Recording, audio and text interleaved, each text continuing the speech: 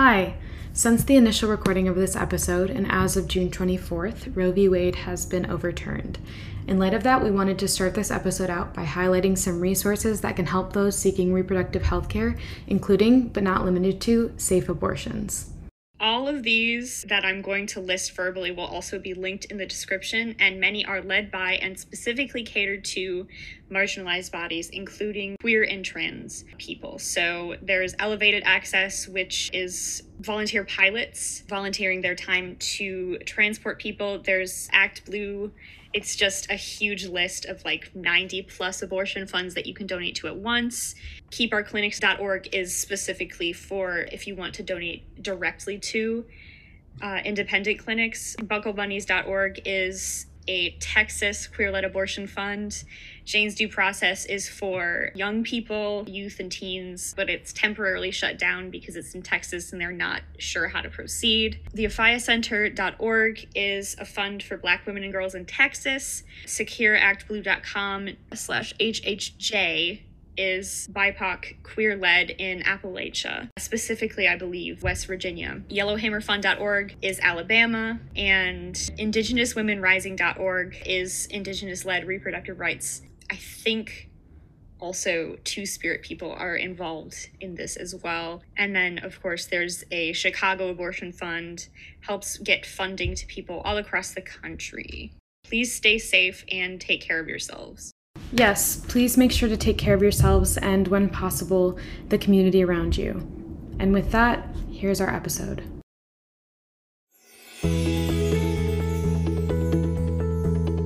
Hi, welcome to Poetically Speaking. We're your co-hosts, Eliana Horning and Kendall Wack. Thanks so much for joining us today. We're so glad you're here. So glad you're here. For our first official, episode, we wanted to talk about the quote-unquote women's reproductive health movement, specifically the fact that it's not just a women's movement. We wanted to get into the ways that healthcare, culture, language, legislation, and other things around reproductive rights affect transgender and non-binary people who were assigned female at birth. In other words, people who aren't women but can still very much get pregnant. And also, not to forget, the cis women, trans women, and women identifying people who can't get pregnant. So, to start us off, Kendall has our first official poem of the podcast. Take it away. Today's poem is by poet Andy Sheridan, and it's titled, I Think You Know Too Much About My Genitalia. The poem reads, There's a pocket inside of me where I keep jokes, my clitoris as a mushroom instead of a long stem, my thickening vocal cords together a single, harder phallus in my throat. The idea is that I don't like the idea of being penetrated, even if I actually do. The idea is that the ginormosity of being empty, husked, should be something that troubles me, and it does. I wake and put on my morning wood. Someone else tightens the viney clasp on my left hip. Someone said penis, and wanting, and enough, and that someone was me. I am afraid that my gender deserves more than my body can give me. My body gives rooted grief, only and only. I am afraid that the tale of my genome is irreparably yonic, a genome from history without transplanted nipples. One January, my ex and I touched each other with germinating fingerfuls of anti-yeast cream. That January was not the last time I ached for cream, or more than what I knew that I wanted. The truth is I worry that everything about me is final and fungal. The truth is I worry that my becoming is more violent to others than peaceful to me. The joke turned and tucked itself into boys' XL boxer briefs. For those of you looking to maybe dive deeper into some of Andy's other incredible work, you can find them at Transchivalry on Instagram. Thank you again so much, Andy, for giving us permission to use your piece in our podcast. It was a great first poem to kick us off. Yeah, definitely. Thanks so much, Andy. That was beautiful and truly just very interesting. Like, I think that's the best way to describe that. I love the idea of clitoris as a mushroom. I just want to start off there. Crazy. Absolutely. Insane. Absolutely. So good. Oh my god. But yeah, no, I think it's really very scientific, almost like, I don't want to say grimy, but like it feels a little like visceral, you know? It's not like it's not Emily Dickinson, you know? Definitely not. And we love it for that. All right? Yeah. Go ahead. I don't know what you want to say about this. I feel like what I particularly liked about this poem was the way that it captures all of the contradictions about transness and existing in your own body as a trans person and trying to come to terms with your gender. Just like, you know, the idea is that I don't like the idea of being penetrated even if I actually do. Like, there can be two opposite things existing at once, and I think this piece captures that really well. Also, can I just say the line, "I am afraid that my gender deserves more than my body can give me." Chills, snaps everywhere. Insane. Truly insane. I wish I could ghostwrite that. My soul ghostwrote that. Right. No, I literally, like, when you sent that to me and I looked at it, I was like, come on.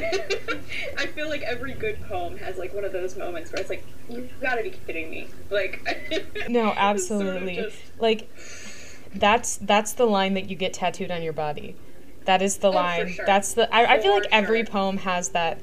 I think that's what you're kind of talking about, like the tattooable line. Like, obviously, all poetry can be tattooable, but, like, specifically, I feel like most poems have, like, one or two lines where it's like, I want that ingrained in my body forever. Right. It's like, you can boil it down. It's like the essence of the poem. Absolutely. I don't know. It's like if you're making syrup. It's the simple syrup of the poem. I'm afraid that my gender deserves more than my body can give me. Ugh. God, Andy, come on. Give the rest of us a break. Literally. Anyway, to kind of bring everything back to the topic that today's episode is going to be on, I think what really resonated with me with this piece specifically was the title, beyond the content, of course. But the title, I think, kind of shows us a huge part of the issue. Like, the idea that, like, I think you know too much about my genitalia. And it kind of hints at the cisgendered obsession with trans genitalia. Whether that's cis straight people, cis gay people, whatever, it's just the idea that there is this obsession, like, you know, when it became the issue of, like, trans people using the correct gender-affirming bathroom, everyone was so obsessed with body parts. When it comes to trans people in sports, everyone is so obsessed with genitalia and body parts.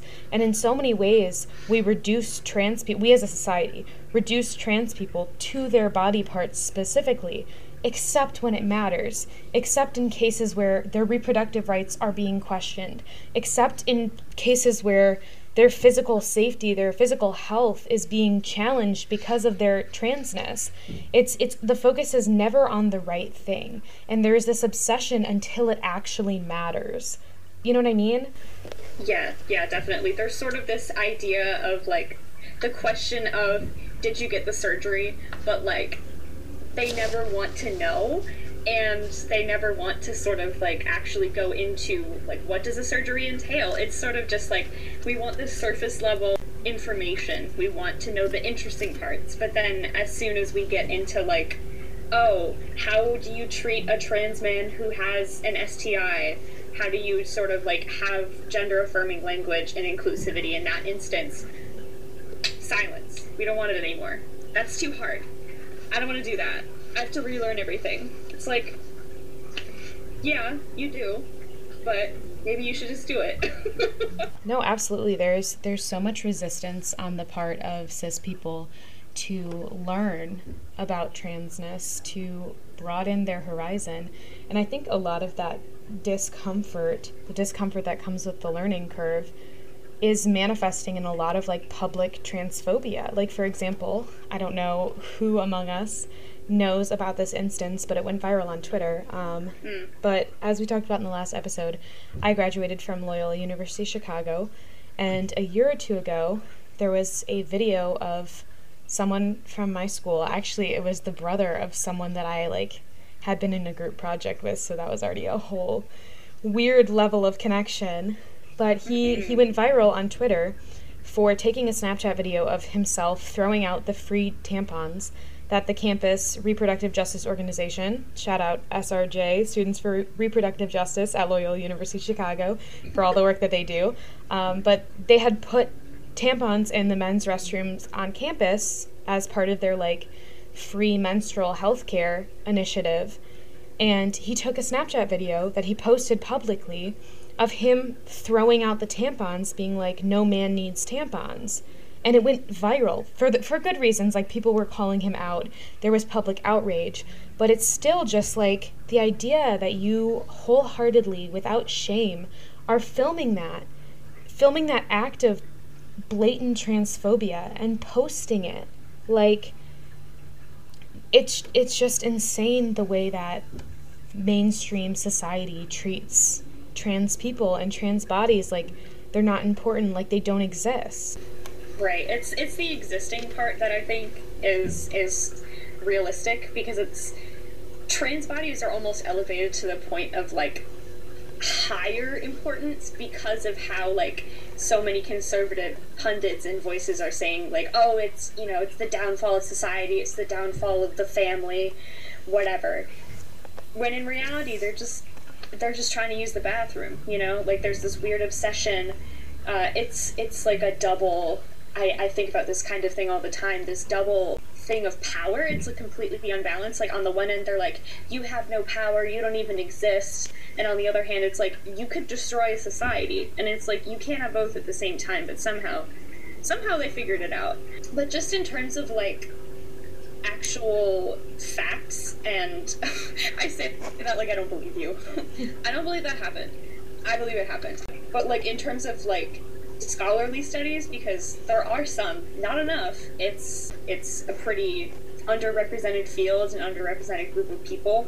But I did find a study published in 2021 in, ironically, Women's Health Issues Journal. So, you know, they tried, because the article is about trans, masculine, non-binary assigned female at birth people.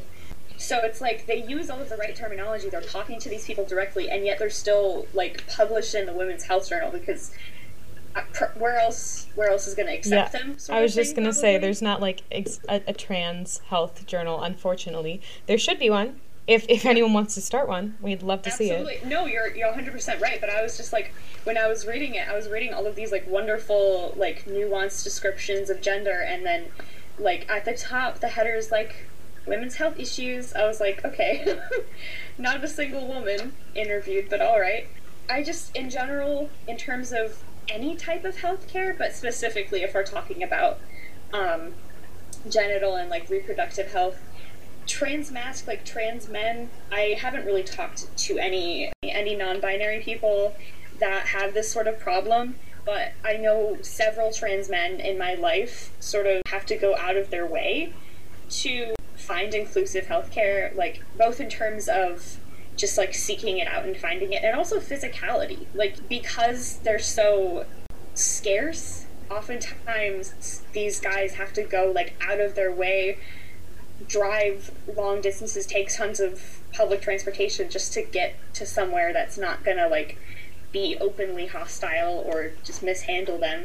And just in general, gynecologists, even if they are like trans-friendly gynecologists, are often not equipped to handle trans, masculine, or gender non-conforming patients in terms of like language and terminology to make patients feel comfortable or safe. I mean, it's like, even as like a relatively cis-presenting woman, like I still don't really get believed at my gynecologist a lot of times.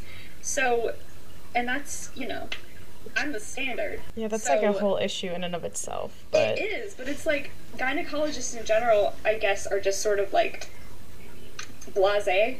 They don't really, it's like, it's whatever, you have a vagina. But, so some gynecologists, not just in terms of like language and terminology, but some like literally refuse care to trans-masculine and non-binary or gender non-conforming patients, like are prejudiced, like weird questions from healthcare professionals, just all sorts of things. It runs the whole gambit. And it's not just about inclusivity, like it is important, and language that we use is important, and it's important for people to feel comfortable, but it's not just about comfort. When healthcare professionals don't understand or acknowledge trans identities, trans people are less likely to get healthcare, which is obviously bigger than comfort. So from this article, in the 2015 US Transgender Survey, 33% of respondents, 33%, who saw a healthcare provider in the last year reported at least one negative experience related to being transgender. Nearly 1/4 of respondents did not seek needed care in the past year because of fear of discrimination. That was in 2015. And things have gotten more visible, yes, but also more hostile towards trans people and trans bodies. So the number of people who are just not comfortable going to health centers and providers, it's probably gone up. It's probably much higher. But just in general, this article was very detailed interviews with 20 transmasculine or non-binary identified people, mostly white, which is a whole other thing because that adds a whole layer of access and privilege. But so this is the most, quote unquote, most privileged group of transmasculine or non-binary or gender non-conforming people. So most of the time, most people feel super, super uncomfortable seeking healthcare. They get weird questions. They have just, in general, here it says clinicians who seem to be uncomfortable providing them care. The people who are literally being paid to provide you care are uncomfortable specifically because of their trans or non-binary identity. Just in general, invasive questions I saw a lot in the study, just people asking just really weird things about not even just genitalia, but just the whole body, how did hormones affect this aspect? It's whoa. Assumptions made about sexuality and sexual health and sexual practice, assumptions made about everything. Just in general, really invasive healthcare providers. Obviously, care is not accessible, and oftentimes identities aren't respected.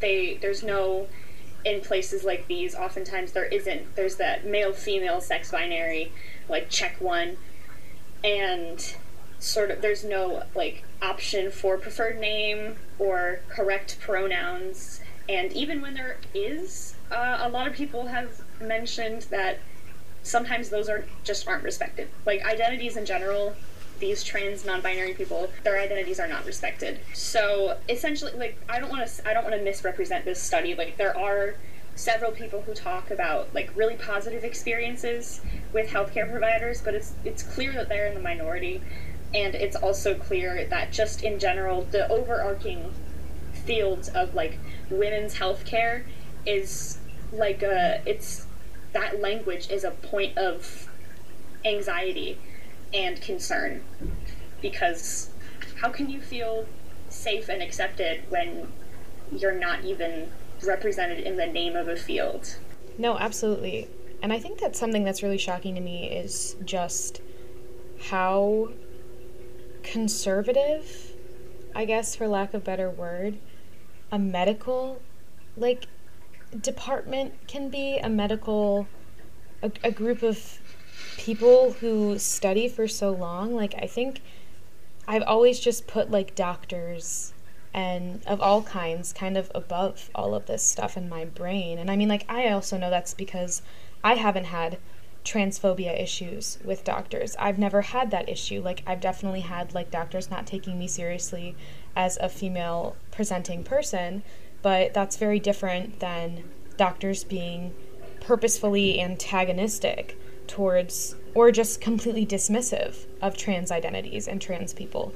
And I think specifically the field of gynecology is one that I'm well, a lot of gynecologists are women, so I think that I just see them as being more liberal and infallible, I guess, to say the least. They're incapable of committing these acts of transphobia in my mind, because it's well, if you are a woman in a field to do with quote unquote women's reproductive health, I just feel you have to be more liberal and more leftist and more woke, to use that term. And I think it's just shocking to me how many doctors are just terrible people. No, absolutely, I agree. I wanted to add a little bit on that just because it's sort of like the idea that doctors are taught everything. Like, oh, I feel the same. Like, I feel like if you're in school for however long and you're learning all of these medical things, you should be learning about all the variances of human beings. Like, yeah, there shouldn't be this huge, like, I don't understand this thing. Like, this is not a new, trans and non-binary people are not new, and if you're not learning about this in terms of how to take care of people, I I don't understand how there's that big of a gap. Yeah. Because this is the sort of thing that should be addressed, I suppose, in some capacity in medical school, because you shouldn't just get through medical school and be like, well, don't really know that much about trans people, don't really know that much about intersex people. Sucks. Yeah, I was just gonna say, I stumbled across the TikTok of an intersex person recently, and they were talking about how they went in and the doctors were treating them like they were like an alien, like taking pictures without permission, like showing random medical staff that had nothing to do. Like, they brought in like the receptionist and was like, she's worked in this field for a long time, so she might know something, to look at this person's genitalia. Like, people with no medical training, like, not saying that that receptionist or that whoever that was, like, couldn't have known, but like, how is that their business? Also, this person was a minor when this whole thing happened. Come like on. It's just, if you're not learning about bodies that are different, like, I think this also kind of goes into like racism in the medical field, which we don't have to get into right now, because that's a whole separate problematic topic that we need to address. But I think it's just Right. like, it just shows how limited doctors, like the tools and the resources that our doctors are getting are. Like, if you only know how to care for someone who is white and able-bodied and male mainly, then like, how do you have a degree?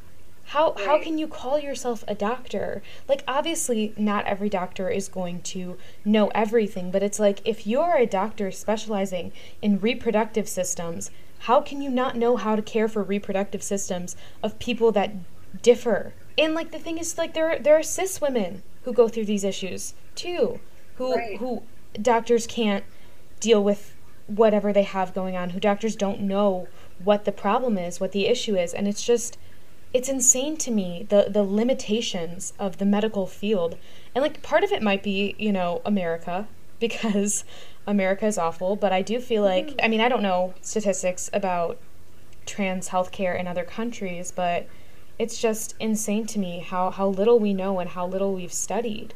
And yeah, it's so unbelieving how systemic transphobia is, and the fear, specifically, like the fear aspect. Like, you are so afraid of trans bodies that you can't even Right. learn about it.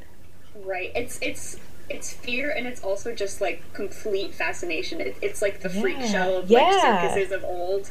It's like, trans bodies are so weird and wacky. Let's look at them.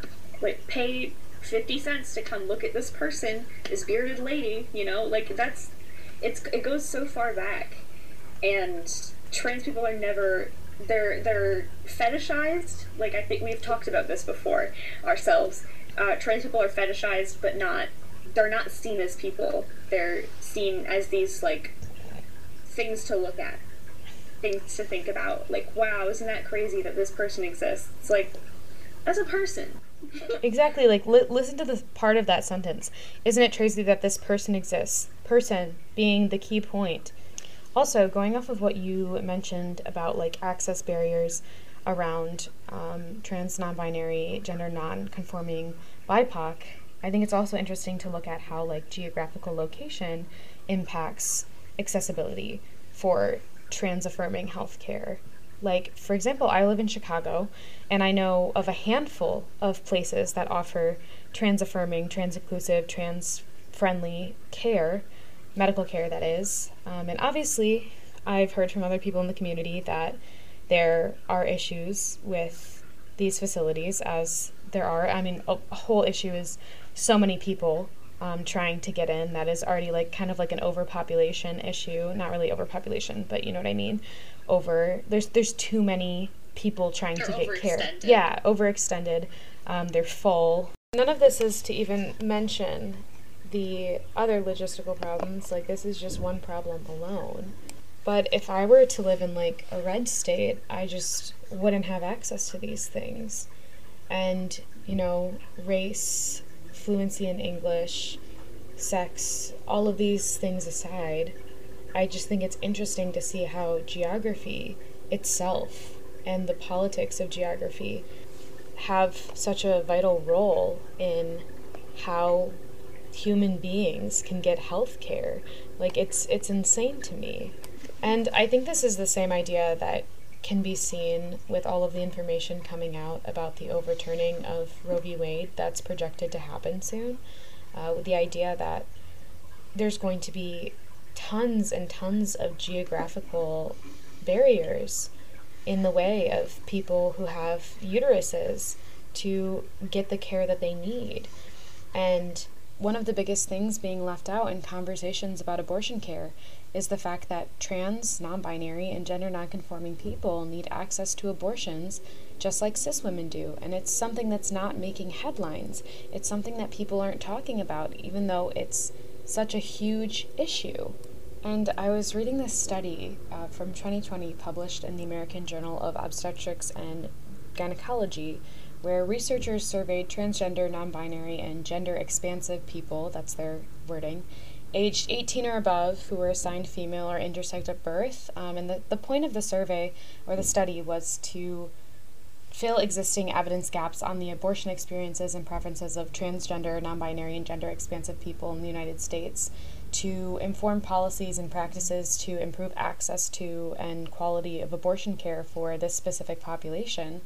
And of what they found was that of the 210 transgender, non-binary, and gender-expansive survey participants, 32% of them, that is 67 people, reported at least one unwanted pregnancy ending in abortion.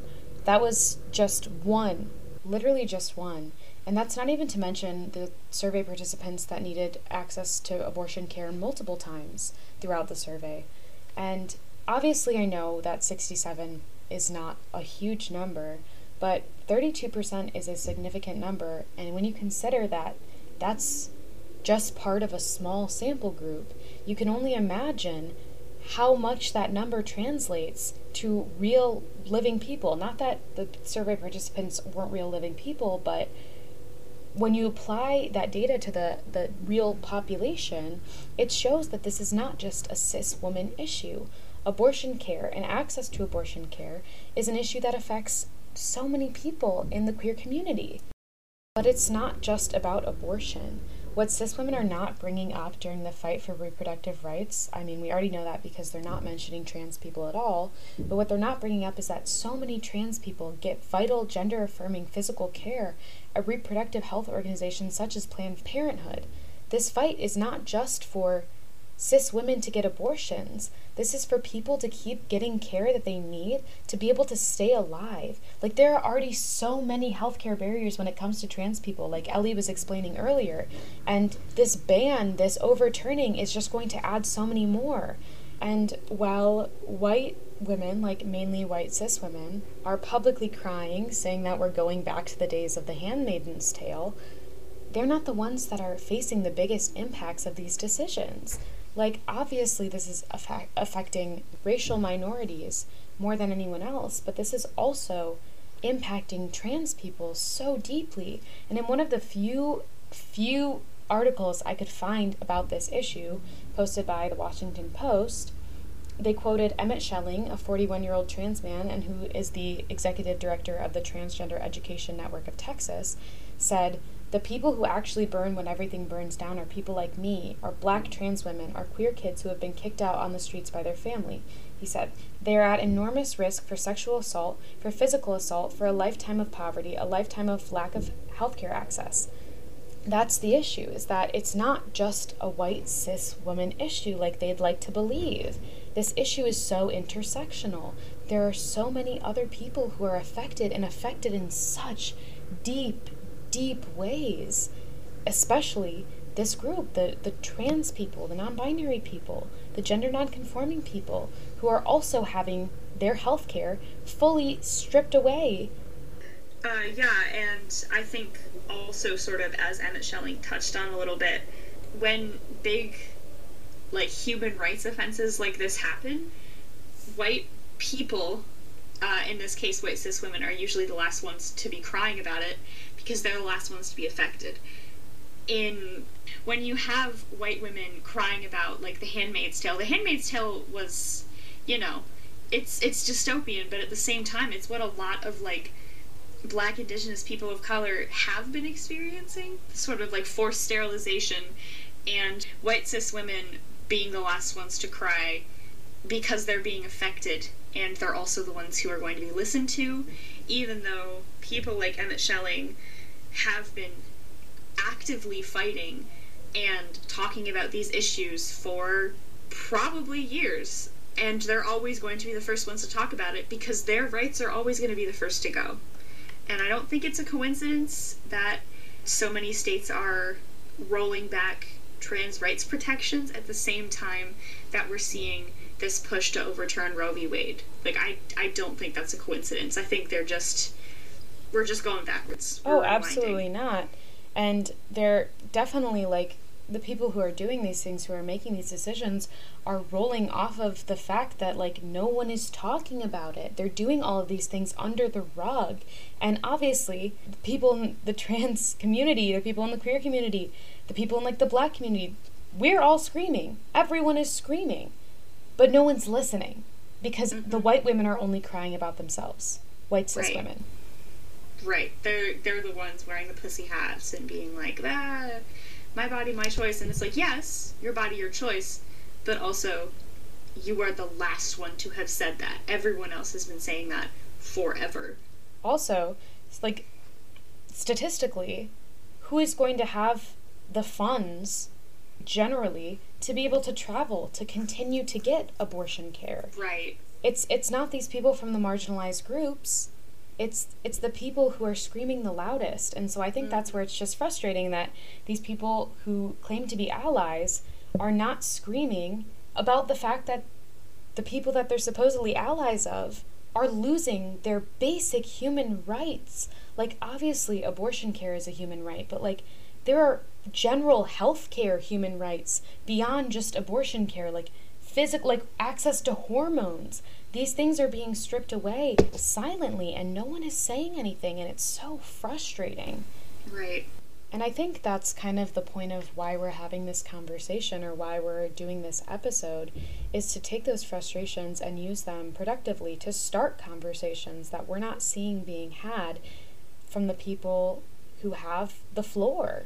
Absolutely, yeah, and sort of opening it with a beautiful piece of art by someone within the community who likely will be affected by these human rights being stripped away, I think is quintessential to our goal in Poetically Speaking. So I think this is a pretty successful first episode. Anything else you want to add? No, I don't think so.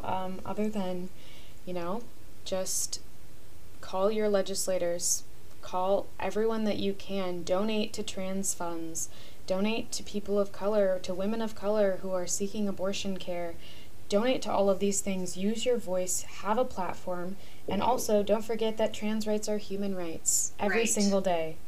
On that note, everybody, stay safe, stay cool, wear your mask, and keep fighting, and we'll see you next time. See you next time.